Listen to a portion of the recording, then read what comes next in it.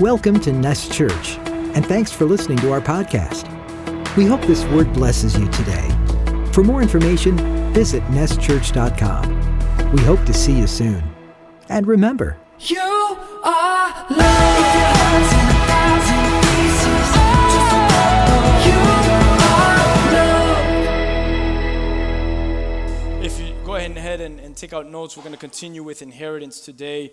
I want to share a couple passages, and the first one is the psalmist is writing this passage, and I'm going to read Psalm 89, Psalm chapter 89. I'm going to read from the reference of those verses. I guess I'll stop. I'm going to stop at the reference of verse 18. So, in a nutshell, through this. What I'm about to read, I'm referencing verses 1 through 18 of the book of Psalm, chapter 89, if you're taking notes.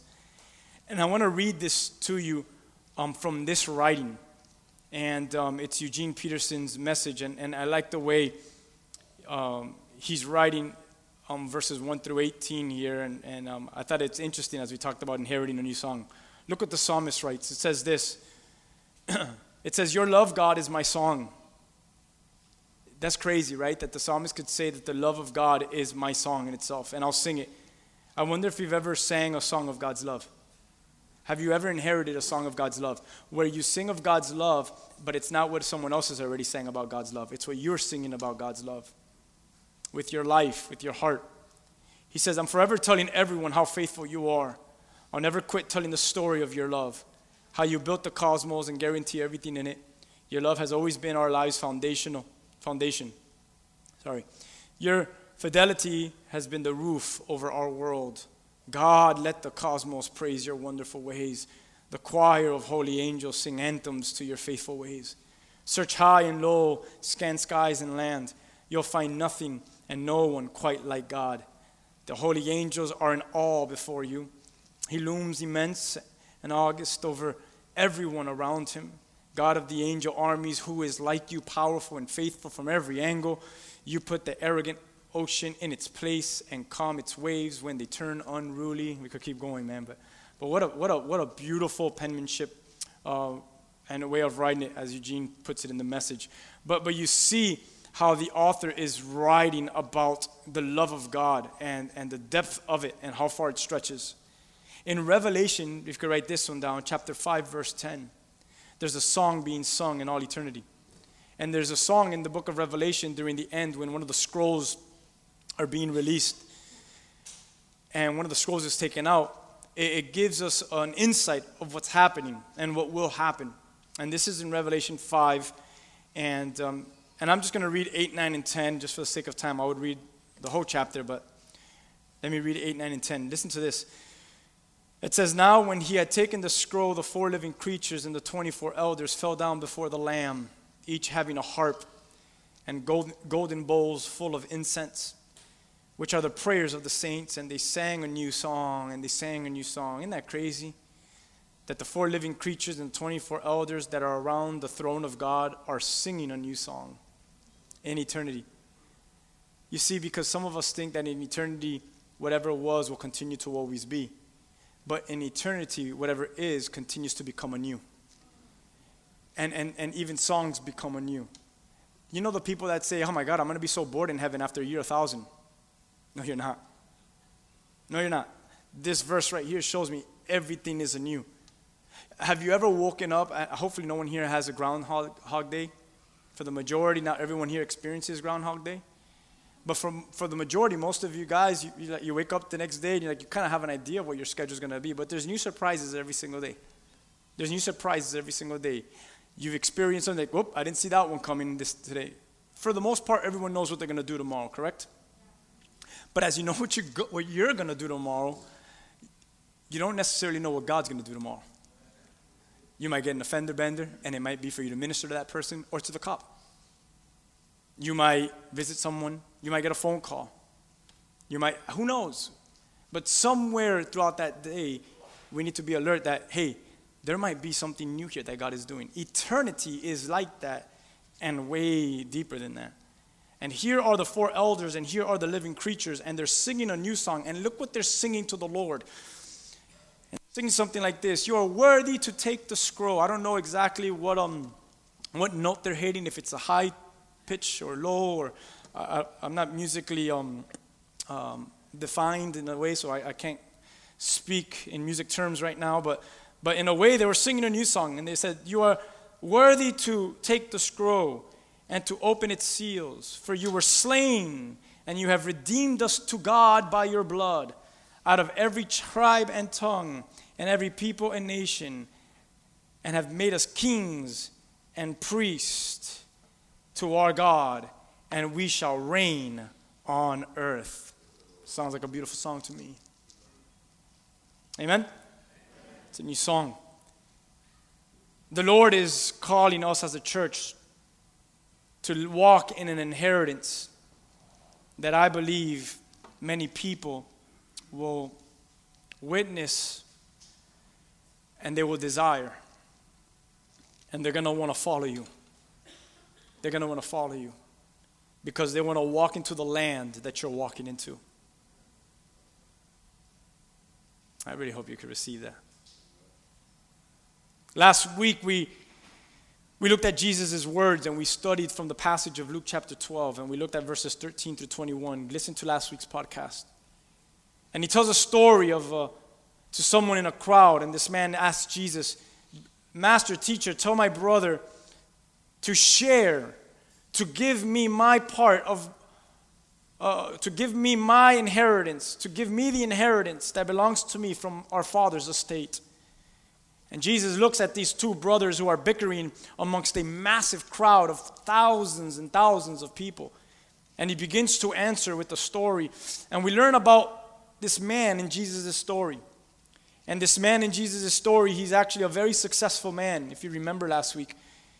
He's very successful in his business, so much that he was not just able to make, but he was able to actually save and store from all his earnings.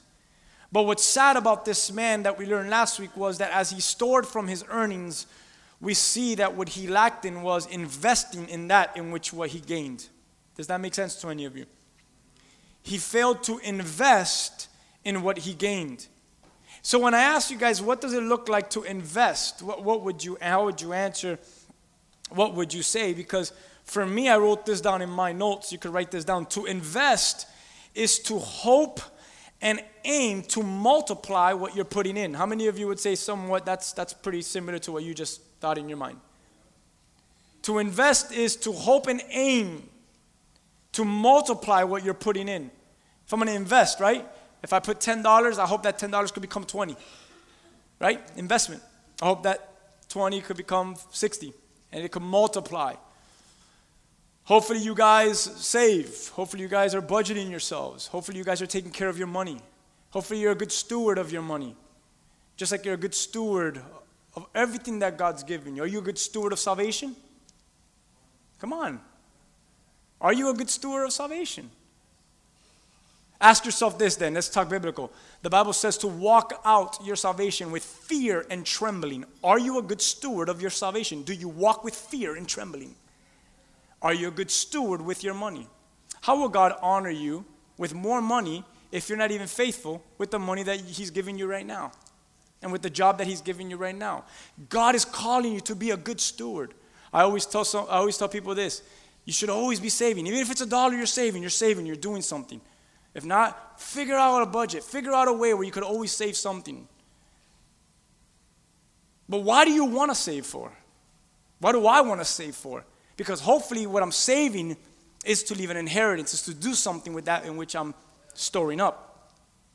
So to invest is to hope and aim to multiply what you're putting in. So God tells this man in his story, who's gained so much for himself, in verse 20 of Luke 13. I'm going to repeat a little bit of last week as we continue to get into this today. He tells the man, you fool, you will die this very night. And who's going to get everything that you worked for? Verse 21 says, yes, a person is a fool to store up earthly wealth, but not have a rich relationship with God. We define that because you might say this, well, can't I have a rich relationship with God and still have earthly wealth? What's the answer? Absolutely. 100%. You could have earthly wealth and have a great relationship with the Lord. But how is your earthly wealth honoring the Lord because of your great relationship with the Lord? You can't separate your great earthly wealth from honoring the Lord because that is merged together. God is not a component of your life. God should be the depth and foundation and the depth of your life. Everything should root from your God, from Christ. It's not Christ is in this compartment and my wealth is in that compartment. My wealth is in Christ. My family is in Christ. My job is in Christ. My ministry is in Christ. Everything roots from that. Hallelujah. So it is possible, and this is what Jesus was confronting. Jesus wasn't confronting that the man was rich. You read it wrong. Jesus was confronting that he was separating his riches from his relationship with God. That's what he was confronting. There is nothing wrong with having great wealth and having a great relationship with Jesus. You can do both, but you can't separate both. Both of them are to honor the Lord. All of your life is to honor Christ. Amen? So we must have that understanding. And we must have an understanding that our purpose is not to just live for this earth. If you live for this earth, if you live just to store up earthly wealth, if that is your full aim, if it's just to make and if it's just to gain, you might want to be very careful. But to put our efforts and investing and watching the Lord multiply, like be very careful that your eyes are not set just on this world, because that could lead you to a lot of danger. But is my eyes set on investing into what the Lord wants to do and watch it multiply for the kingdom? Watch it multiply for His purpose. So I wrote this down in my notes, and I hope it blesses you, bless me. It says the greatest form, I wrote this down, the greatest form of investment is this. It's eternal investments. I don't necessarily say earthly investments, though earthly investments could have eternal ramifications. But eternal investments, what do I mean by this? Here it is. When you change the direction, yes, of one person's life. Have you considered that when you change the direction of one individual's life, you're not just changing one individual's life, because most likely from that one person's life, you're also going to change a generation that comes from that individual. So when I talk about the greatest form of investment, they're eternal investments, it's not just changing one person's life. Because as you do change one person's life, it's about what? It's changing that whole one person's entire genealogy. It's the investment of leaving a legacy so that person may follow and learn from. Your life is not necessarily for yourself. You need to think about this. Your life may be on earth because of a generation that will follow you. You need to pass the torch one day. And God forbid that the day you pass that torch, the light, the fire of that torch is turned off. How scary would that be when you say, son? And I'm not necessarily talking about a physical son or daughter, though it might be the physical son and daughter. But we went deeper last Sunday. That this could mean even spiritual. When you look at a son and a daughter and you say, here's the torch. Take it to the places where I could just pray. And when they grab the torch, it's like, Dad, what in the world do I do with this torch? The fire is shut off. Man, I pray that it could burn bright for the next generation to lead them in a dark and crooked world, but that they would be a light and a pillar. Man, to establish a heritage, you should write that down. Is my life establishing a heritage? Am I passing down a culture? For you guys that are thinking about, I guess I'll just do that when I get older, or I guess I'll just do that when I have kids, or I guess I'll just do that when I have grandkids, or I guess I'll just do that when I get married. What? No. You start now. In whatever season of life that you're in, you begin to establish a culture so you could pass it down, a culture and a heritage. Listen, I have physical children, right? I'm going to talk about my physical children. Their names is Jackson and Jade. But my physical children are going to look upon mom and dad. But away from mom and dad, there's a lot of uncles and aunts in their lives that they're also looking at. And I need their uncles and aunts in their lives as well to be men and women of God that are leaving a heritage so that my sons and daughters could say it and see it. Man, look at this family that my parents have surrounded me around. These are men and women that love Jesus and are setting a path for me and my children to walk in. Like, this stuff is not just about me and my family. This stuff is about my children's children. And I need the legacy to live. And this has nothing to do with the church called Nest. This has everything to do with the Holy Spirit burning inside of their souls. Not just for my generation, but for my children's children. A culture, a heritage, guys. Are you passing down a culture? Come on. Be a church that is setting a culture so that others could long for and walk into it. What do you chase? You chase all the different fads? Whatever is the coolest thing, whatever the person with the most influence tells you to chase. Like, what do you chase in your life? You better be careful, man. Chase his presence. Chase him. Get in his word. Fall in love. Establish. Let him establish inside of you so that you can leave it around. You can leave the residue so that others could walk in. Amen? A culture, a heritage. Listen, and we ended a little bit with this last Sunday, that breaks generational dysfunction. I called my father up here. I called my son up here. And I believe that was Spirit-led because I wasn't going to do that. And God just brought it to my attention as we were ending service last Sunday. Sorry we don't have a video recorded. But you can start praying for our services to get video recorded and for people to donate the cameras. And then we'll share the gospel through YouTube and all that. But whatever, until then, we have podcasts. But a culture and heritage that breaks generational dysfunction, that breaks the streak of mental and spiritual wavering. Of mental and spiritual wavering. You guys know what I'm talking about, mental and spiritual wavering? That we break the streak of that. And that establishes mental instead of mental and spiritual health. Rooted in our identity that can only be found in Christ Jesus. I wrote this down, and I'm gonna read a scripture in a moment. Actually, you could turn to Romans 8. Turn to Romans 8. We're going to study from Romans 8 for a moment. Romans 8, just turn there. I'll tell you what verse to look at. We're going to cover a lot of Romans 8, but when you're there, give me an amen.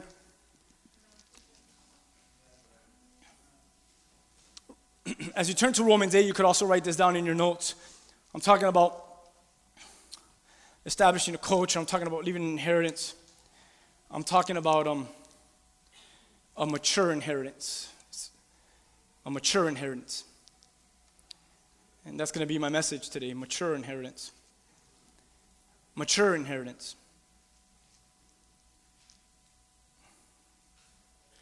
Maybe I could explain it this way. Immature parents will always reproduce immature children. Immature parents will always reproduce immature children. If you spiritually waver all the time, then what do you think? You think your kids are just gonna see the model in how you spiritually waver?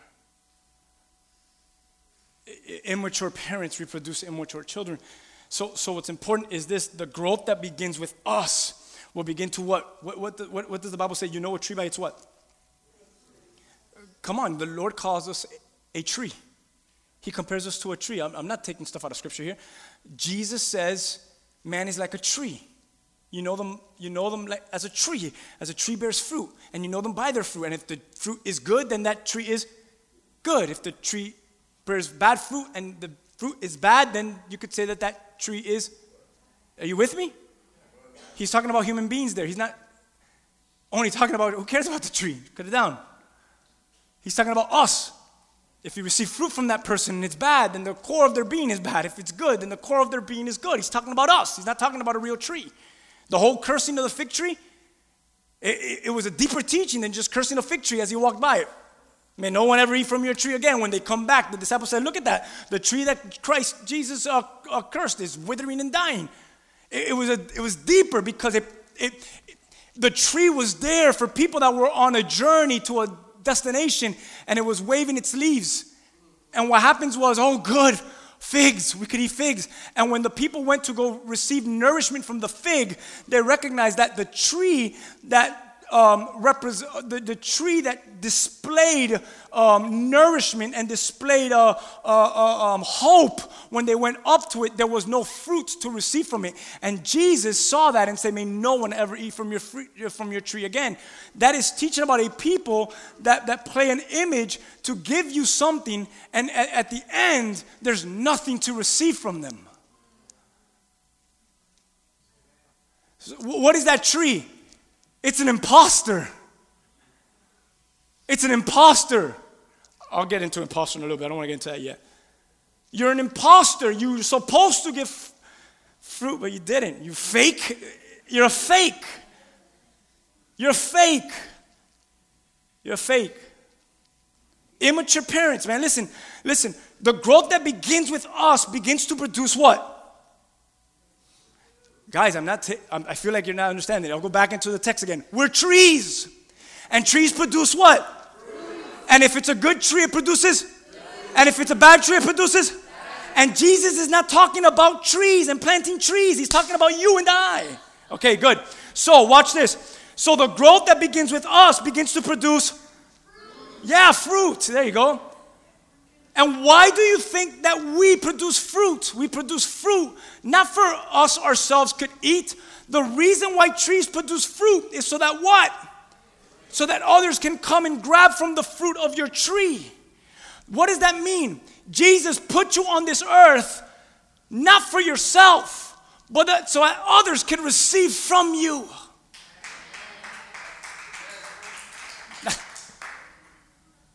I put you in the land for what? Bear fruit. So I what? So someone could snack. So I what? So that someone could eat. So I what? So that someone could live. Why? Because there's a perishing, malnourished world, and if I have some trees that are producing much fruit, and the fruit is good, those that are going to eat from that tree are going to eat good fruit, and in return, they're going to produce as well into good trees, also producing much fruit. Your discipleship is not just extensive Bible study with someone. Your discipleship is doing life with an individual where they can eat constantly from your tree and reproduce the same kind of fruit that you produce. Listen to me. It's the Spirit that's alive inside of you. Man, it's fruit. Bear fruit so that others can eat. Others will eat. It brings nourishment. Why does it bring nourishment? Why does it bring nourishment? Because people need to find what? Strength. How many of us have felt weak? I felt weak so many times, so many moments in my life. And in moments of weakness, yes, I have to run to the Lord. Yes, I have to find His presence. Yes, I have to get in His Word. But man, I'll tell you what have been so much of the vital things of my life have been trees that are in my life that produce good fruit. And I have found strength in their fruit. Others eat of our fruit. If your fruit is not birthed in His Word, from His presence, what kind of fruit will we produce? His Word is so important. His presence is so important. So that it could be nourished fruit. Not your thoughts, not your ideals, not your opinions, but His facts. But His truth. But His Word. His Word. So that others could live in. What does His Word say about this? What does His Word say about that? Hopefully you are the nourishment for this world. Amen? And you cause them to be strengthened. And you set them up for success rather than setting them up for failure. Oh, you fig tree. Cursed are you. May no one ever eat of your fruit again. But instead, that you will set others for success rather than for failure. How many of you could say amen? Listen, it's a spiritual inheritance in which I'm talking about. It's a mature inheritance. We said last week that part of a definition of inheritance or spiritual inheritance is this. It's a spiritual genetic characteristics that is transmitted from parent to offspring. From parent to offspring. Are you a pioneer or are you an orphan? Are you a son or are you an orphan? Hopefully you are blessed by that. Let's get into Romans 8. Maybe some of this stuff will trigger. Maybe some of this stuff will mean something to you. In Romans 8, I'm going to start off in verse 5. I'll probably end somewhere in verse 17. That's what I gave them to put up on the screen. But I'm going to get into Romans 8 for a moment. I'm going to start off in verse 5 here. Listen to what is being said here. I'll read from the New Living right now. It says, those who are dominated by the sinful nature think about sinful things. But those who are controlled by the Holy Spirit think about things that please the Spirit. The New King James, love it, says it this way. For those who live according to the flesh set their minds on the things of the flesh. But those who live according to the Spirit, the things of the Spirit. You there? Verse 6 says, so letting your sinful nature control your mind leads to death. But letting the Spirit control your mind leads to life and peace. You see how the Spirit produces good fruit? For the sinful nature is always hostile to God. It never did obey God's laws, and it never will. That's why those who are still under the control of their sinful nature can never please God. I love verses 5, 6, 7, 8. It's the immaturity, it's the immature individual, it's the immature people who are being dominated by a nature that is other than God's. Immaturity, spiritual immaturity is being dominated by sinful natures rather than by God's nature. And by God's nature, I'm talking about that which is of the Holy Spirit. So the immaturity here is that, or those who are being dominated by a nature that is other than God's. What is dominating your life? Is it God? Or is it something other than God?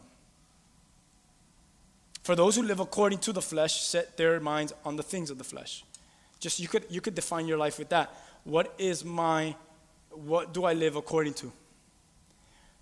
Because if I live according to the flesh, well, how do you know if you live according to the flesh? Is your mind set on the things of the flesh? You have the answer for yourself. I mean, we don't have to dig any deeper. We don't have to do this. Because, my God, we don't want to be that church, you know? Making all of you come out here like, God, I'm never going back to that church again. They make me feel so miserable. No, I mean, you know the answer. Like, just dig in.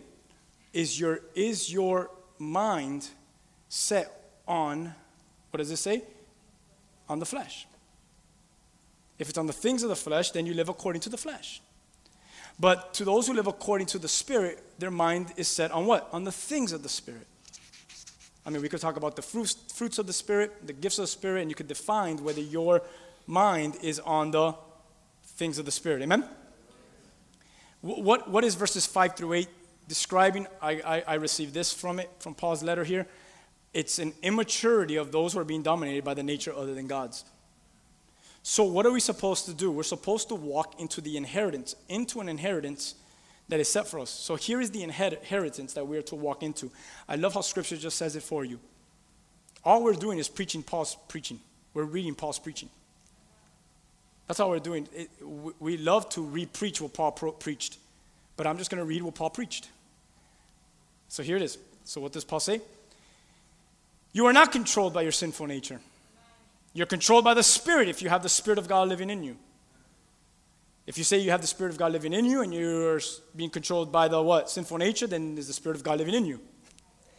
Remember that those who do not have the Spirit of Christ living in them do not belong to Him at all. So who are the ones that belong to God? Who are sons and daughters of God? Those who have the what? The Spirit of Christ living in them. If the Spirit of Christ is not in us, then we don't belong to Him. Verse 10, and Christ lives within you. Oh, there you go. If Christ lives in you, then you belong to the Father. If the greatest son lives within this son, if the greatest son lives within this daughter, then you belong to him. Because the greatest son, Jesus, speaks for you on the day that you find yourself before his throne. Amen? He's your mediator. Christ lives with you. So even though your body will die because of sin, the Spirit gives you life because you have been made right with God. What is that called? Righteousness. You have received righteousness. Christ lives in you, so you've received his righteousness. All wrong now is being made right. We've preached on that so many times here. Verse 11, the Spirit of God who raised Jesus from the dead, lives in you. And just as God raised Christ Jesus from the dead, he will give life to your mortal bodies by the same Spirit that lives within you. Therefore, dear brothers and sisters, guys, I bolded this in my notes. Ready? You have no obligation to do what your sinful nature urges you to do. Who has an NKJV? Or you have an ESV? Okay, NKJV. Read verse 12 out loud, NKJV.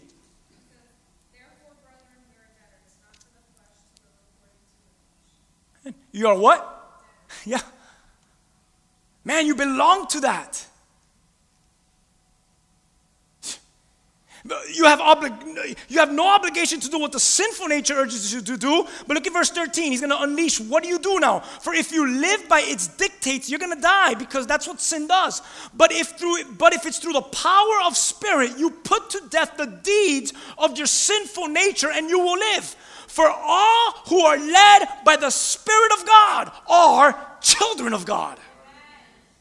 What does this mean, man? When I read Romans 8, I'm recognizing this, that if the Spirit of Christ lives in me, I now become a child of God. What does that talk about? That because the Spirit of Christ lives in me, I now inherit everything that thing possesses. It all belongs to me now.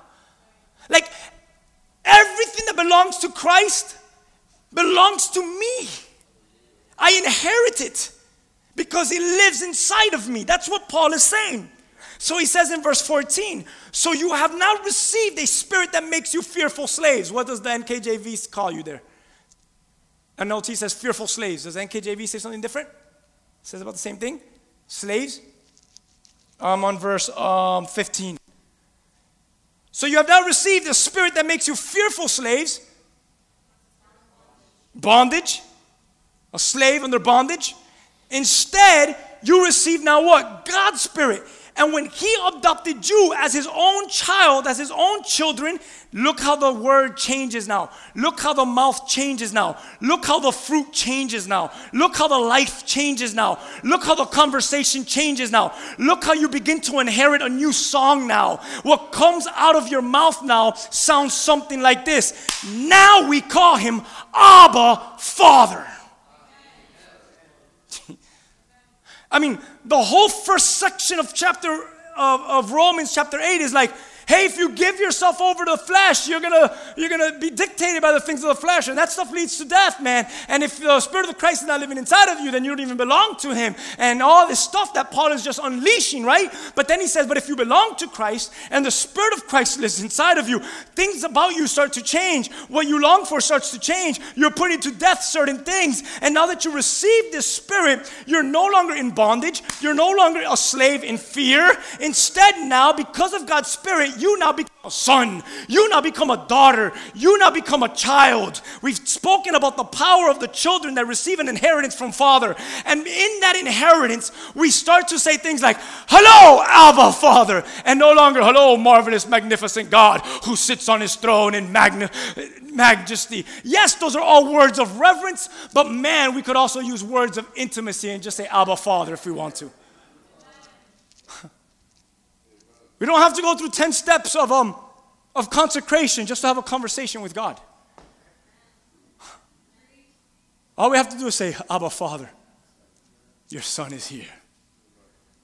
Before the throne of grace with boldness in the time of mercy. Abba, our wordage changes because we inherit. We inherit a what? In our lives changing, we also inherit a different view of him. And he's not just this ferocious God who's going to judge the nations, as Scripture does say, but he's also this loving Father who comforts his Son when I need mercy. And it's all because he sees in my wrong, he sees through it because he sees Christ is right. And because the Spirit of Christ lives in me, I become the righteousness of Christ. So, Abba, Father, here is your Son, who is covered in the blood of Jesus Christ. That's powerful, man. So good. For his Spirit joins, verse 16. For his Spirit joins with our spirit to affirm that we are God's children. And since we are his children, we are heirs. We are heirs In fact, together with Christ, we are heirs of God's glory. Can you imagine? And if we are to share his glory, we must also share in his suffering. Just because I talked about that last week. Listen, immature parents will always reproduce immature children. So the growth that begins with us will begin to produce fruit for our children to eat and brings nourishment to them, causing them to live in the strength of it. So listen to this. The generation that follows ours, because of our lack of leaving an inheritance, if we do, listen, because we lack in leaving an inheritance, the generation that follows ours, not us, but if we were to not leave an inheritance, will they become orphans, looking for models to follow, which will cause them to be imposters, finding anyone to follow and mimic, doing what everyone else does, and chasing in others what they will never truly find? Or, because of who we are as a family, will we create sons and daughters that will carry the torch we pioneered before them, where they will find Christ to model, not us. Follow me as I follow him. Where they will find Christ to model and not mimic, but be transformed into his image, doing what he does and chasing only what he has to offer. I know a lot of people that chase what man has to offer, but may we be a people that tell people to follow us so that they can learn how to chase what only Jesus can offer. Amen? In the men's group a couple weeks ago, we got into Galatians chapter 4. It was a very deep study in the sense of heirs and Abba Father and being sons. And it was right on time with our little series here of inheritance. Romans 8, if you're taking notes, Romans 8, same author as Galatians 4, Paul. And yet Paul is consistently repeating himself to two different bodies of churches that still make up the one body of the church. You get what I'm saying? He writes a letter to Rome. He writes a letter to the areas of Galatia, which is Turkey, Rome and Turkey. And yet, from Rome and Turkey, he is still saying the same thing. He's still saying the same thing to both Rome and Turkey. And what is he saying? He's saying what I just read in Romans 8 and what he says in Galatians 4. He's saying this: God has sent forth the Spirit of his Son into your hearts, which now cries out, Abba, Father. You know, my son, out of reverence, could call me Señor Riobeto Figueredo. Good. In many cultures, you call your parent, and I'm not bashing it, it's good. You call your parents Señor, and sí, señora. And may you never call them also. And that's good. It's honoring your parents. Sí, señor, sí, señora.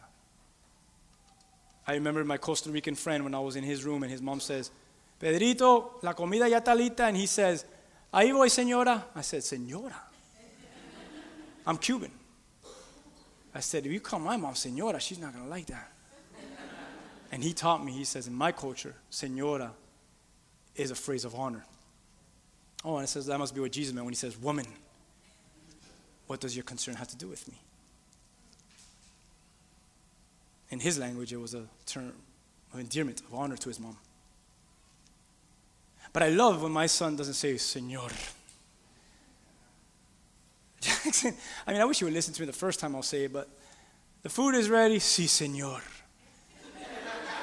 I mean, actually, I would like that. I like that a lot.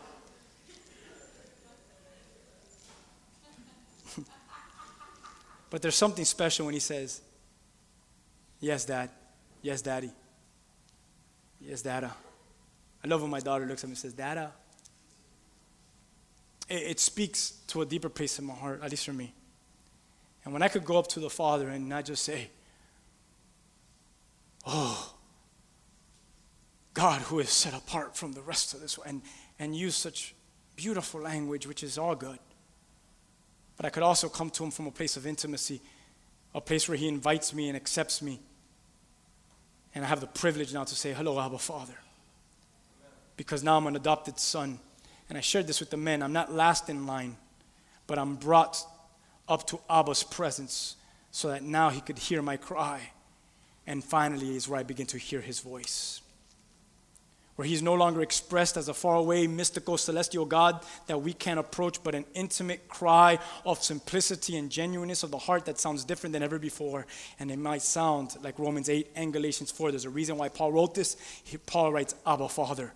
And arriving at the place of Abba, Father, I recognize that I'm no longer in bondage. I'm no longer a slave, but now I'm a son. And if I'm a son, guess what else I am? According to Galatians 4 and according to what we just read in Romans 8. If I'm a son, I'm also, guess what? Guess what? I inherit. So what am I? I'm an heir. And as an heir, that means I'm an inheritor. I inherit what daddy leaves. Heirs are what? Recipients of an inheritance.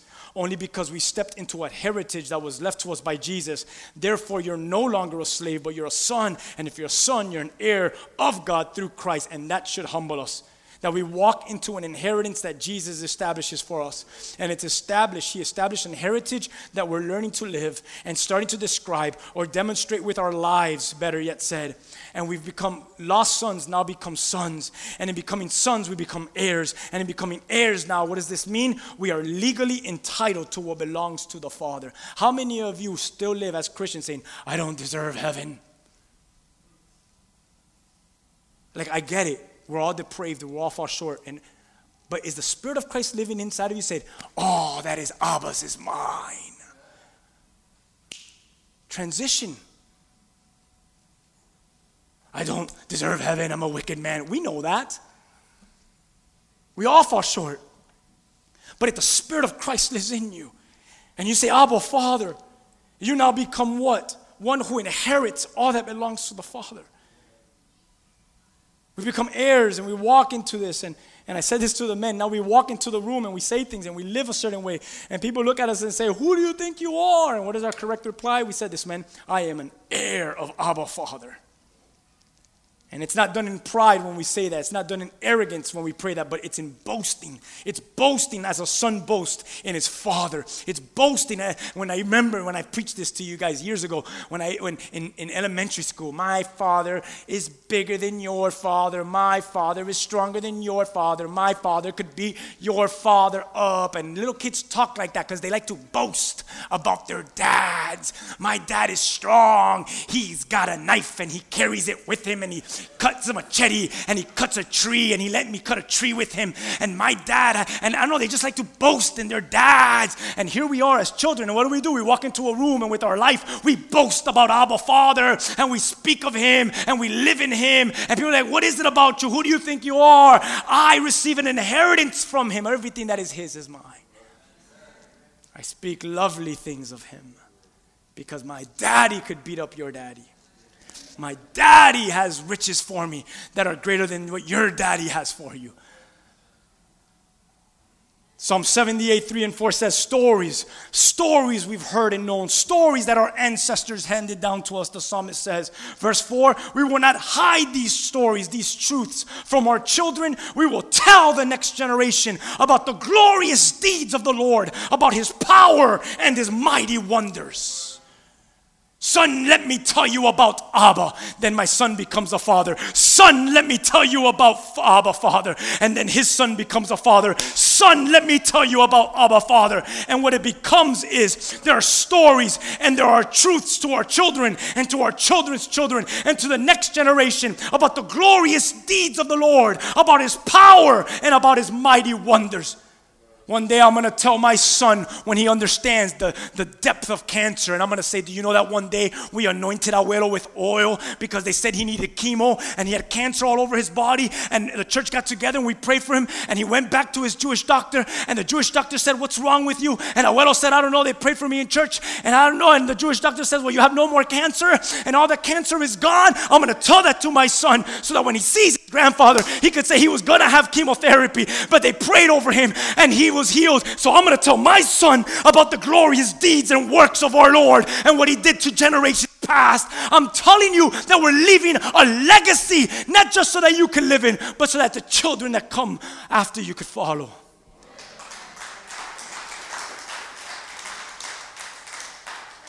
I almost want to get into Paul. I want to get into the lost son. I want to get into so much, but I feel like we have to end. Paul left an awesome legacy to his son, Timothy. You feel like, oh, I'm never going to have a child. Shame on you if you think you need to have a child to have a child.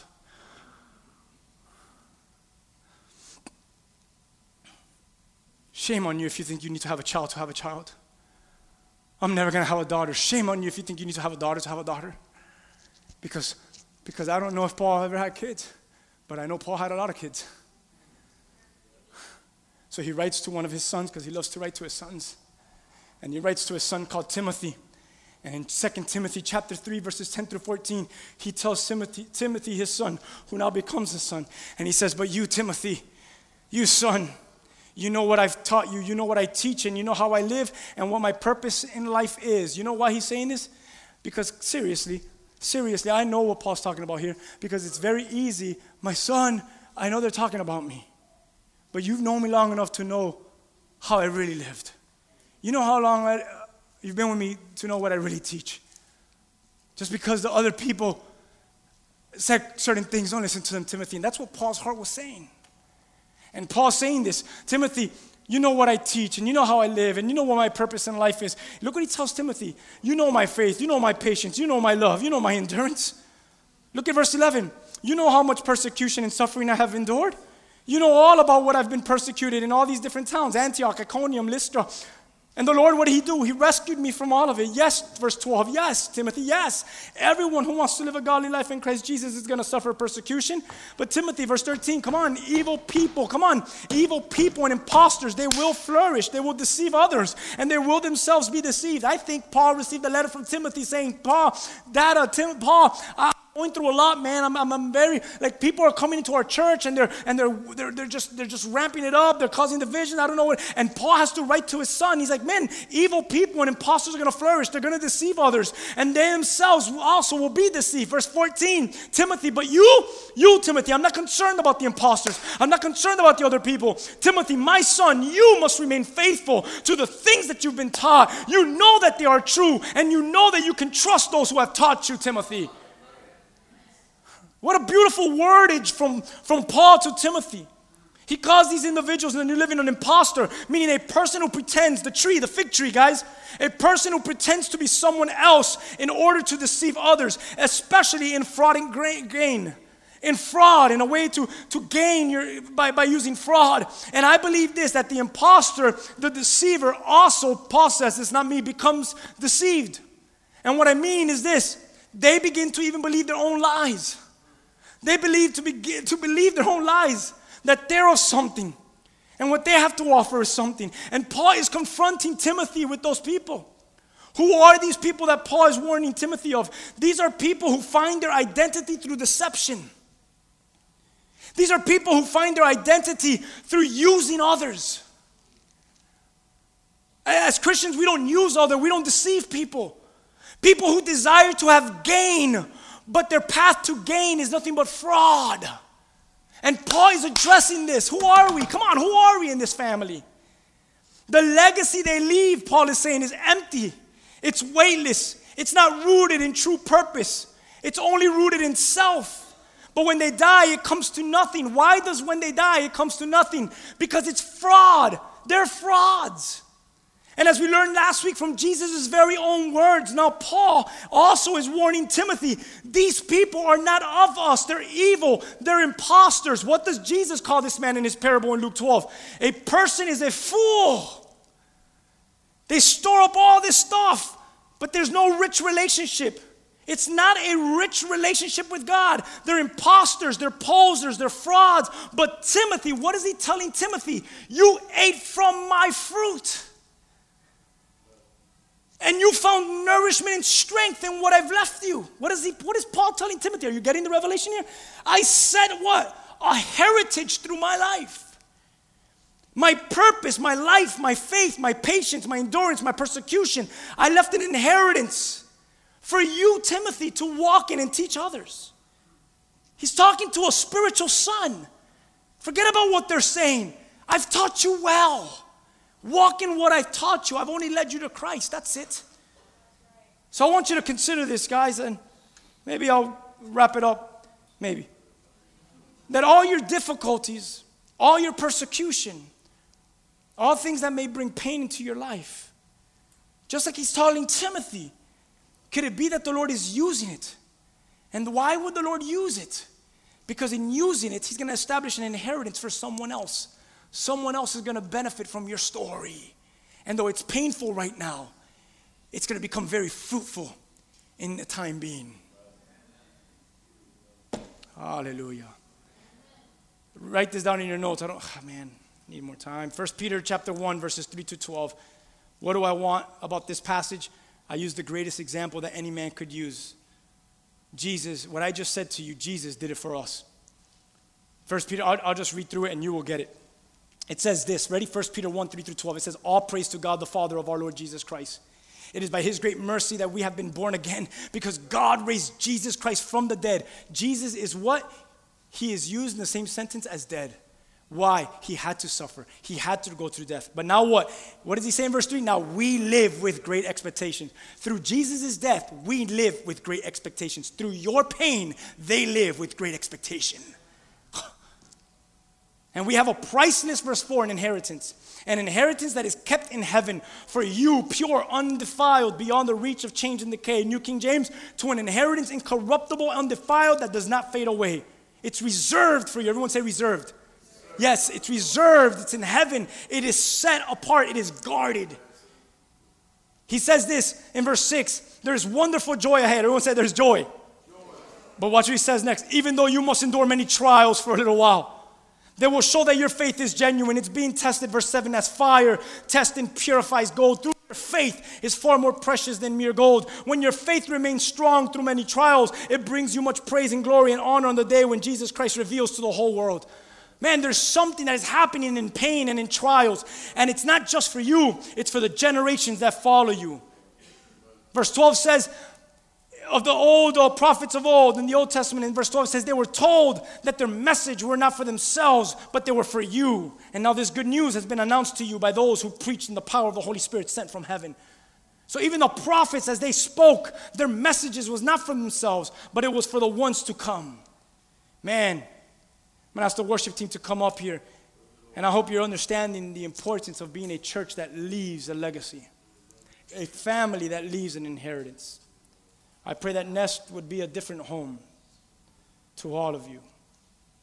And that Nest would be a different home to those who long for it. And we leave a heritage. That we leave an inheritance. That we set a culture so that someone else can live in. Amen?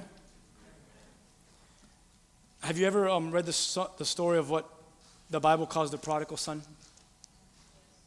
Read it? What does the young son say? Dad, what? Give me what's what? Can I ask you a question? What really is his? He's receiving whatever belongs to his father. So when he says, Dad, give me what belongs to me, he's touching the heart of his father. Because what the father's going to give him is everything that belongs to the father. The father set the culture, the father set the inheritance so that the son could ask for what belongs to him. So he takes his portion. What does he do with his portion?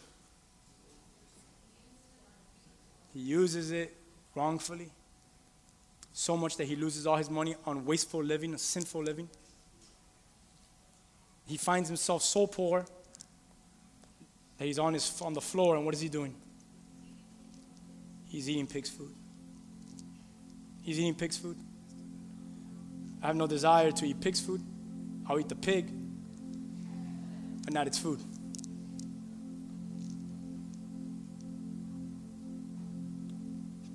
He says, I'm going to go back to Father's house. And I'm going to tell him that I'm not even worthy to be a slave. I want to be lower than a slave, but as long as I'm there, I'm better. He runs back, and the father sees him from afar. He says, give me the robe, give me the ring, give me the shoes, and he starts to run. And the son, how many times have we shared this here, man?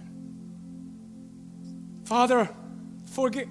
And he can't even say it. The father hugs him, kisses him on the neck,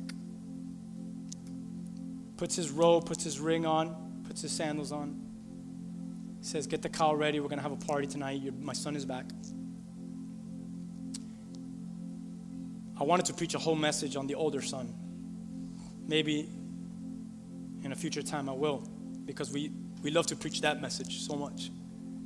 But we never preach about the old son, the other son. There's a party going on. He's like, what's that noise? He's like, oh, you didn't hear? Your brother's back. And your father's having a party. He's like, what? That punk is back. I heard what he did. He's back. He comes to his father and says, Dad, what is it, my son? Dad, all these years, Dad, I've slaved for you. Everyone go, ah. What a shame, son, that you thought living in my presence was slavery. How many of you are following the Lord and it's slavery? Then you don't really know the Lord. He who the Son sets free is free indeed. Dad, I've been enslaved for all these years. I've been in bondage for all these years, and never once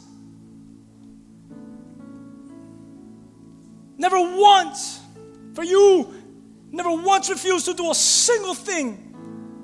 I've done everything you've told me to do, and in all that time, you never gave me even one young goat so that I could have a feast with my friends. I've been a slave, and that comes from a Greek word which is really used in a bad sense.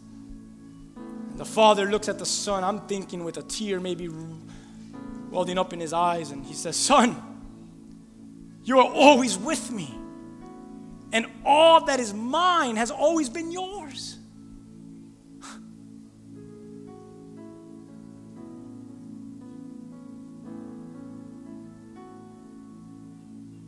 You've always been with me, and all that I have is yours. Son, it's only right that we should party. It's only right that we should marry and be glad. For your brother was dead, and he's alive again. He was lost, and he's found. But son, everything that I've had was always yours. What happens with the son? The old son, the son that stayed back, the one that was in slavery. He was immature. He was in the father's house. But it was about himself. And being about himself, he didn't recognize everything that the father wanted to give him. I started to think about this, and I said, the other son had an inheritance, but he failed to realize that his inheritance comes with responsibility. My inheritance that I have in God drives out a responsibility from me. The older brother, instead of being joyful in the heritage that his father left for him, he finds himself slaving for his father instead of enjoyment with his father and enjoying his father. His father never threw a party for him, yet the father says, all that I've had and I have has always been yours. What has he been saying? This should have been a party forever. You mean to tell me that all these years and you haven't been partying? You haven't invited your friends over? Not once. You haven't sacrificed one of my goats? Not once. They've been out on the farm. You should have taken it. It's yours. You should have invited your friends. It's yours. You should have thrown a party. It was yours always. You never took it upon yourself to walk in the legacy that I've left for you, in the inheritance that I've left for you. There was no reason to celebrate and party, because if your view and your heart was right, all the time you were with me, living in this inheritance should have been a celebration. But you took it as bondage. You took it as being enslaved. So I wrote some things down. I said this: if you feel punishment, misery in your father's house rather than experiencing joy and being found, you may be losing out on knowing God in intimacy as Abba Father. Can we live our lives trying to get to the Father, to please the Father, but yet living miserable here on earth because our aim is to always get to Him? It's to gain our eternal inheritance on this great day that we're all awaiting for. But can we finally get to a place where we can live finding ourselves in Him, in Abba Father right now, living, pleasing Him now, and then our perspective and our aim changes, that I don't have to live to gain an eternal inheritance, but that I can live where right now on earth I could begin to enter into a heritage and into an inheritance that my Father has already left for me here on earth. So that when I get to heaven, I'm like, Dad, life sucked, man, for a long time. And He's like, what? Was I not being made alive inside of you? Were you not being a witness to my glory that was living in you? Were you not celebrating with everything that I was doing? Even with your pain and your suffering and the things that you were calling miserable, did you not witness my fatherly goodness and love? And it's the way we view it. It's the way we see it. Come on, a mature inheritance, so that we could leave it for the next generation. I'm going to ask you to stand with me and examine yourself and look deep within. Establish yourself in this word. Where do you stand? Where do you go from here? Come on, how do you speak to Abba from here? Where is it that you go now?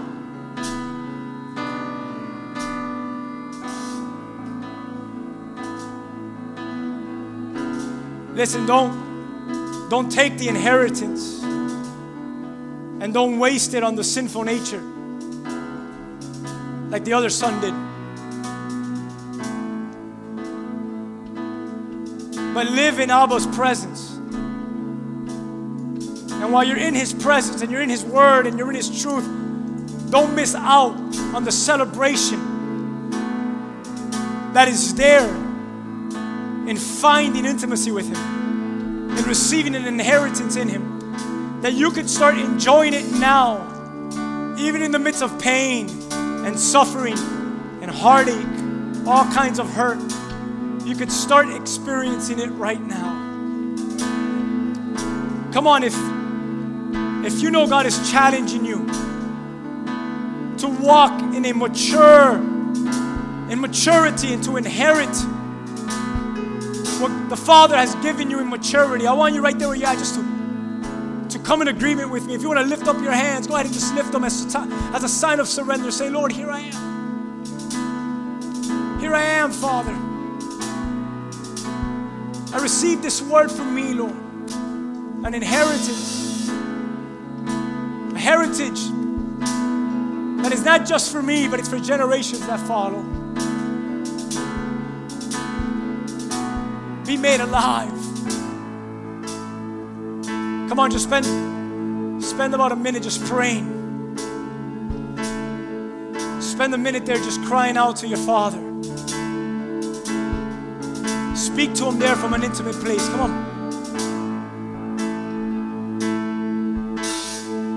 You have to learn how to do this. You have to break through in doing this. Come on, you and the Father right now. You and the Father right now.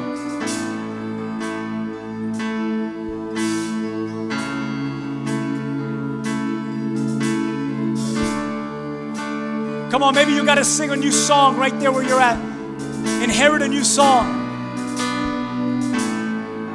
Inherit a new song.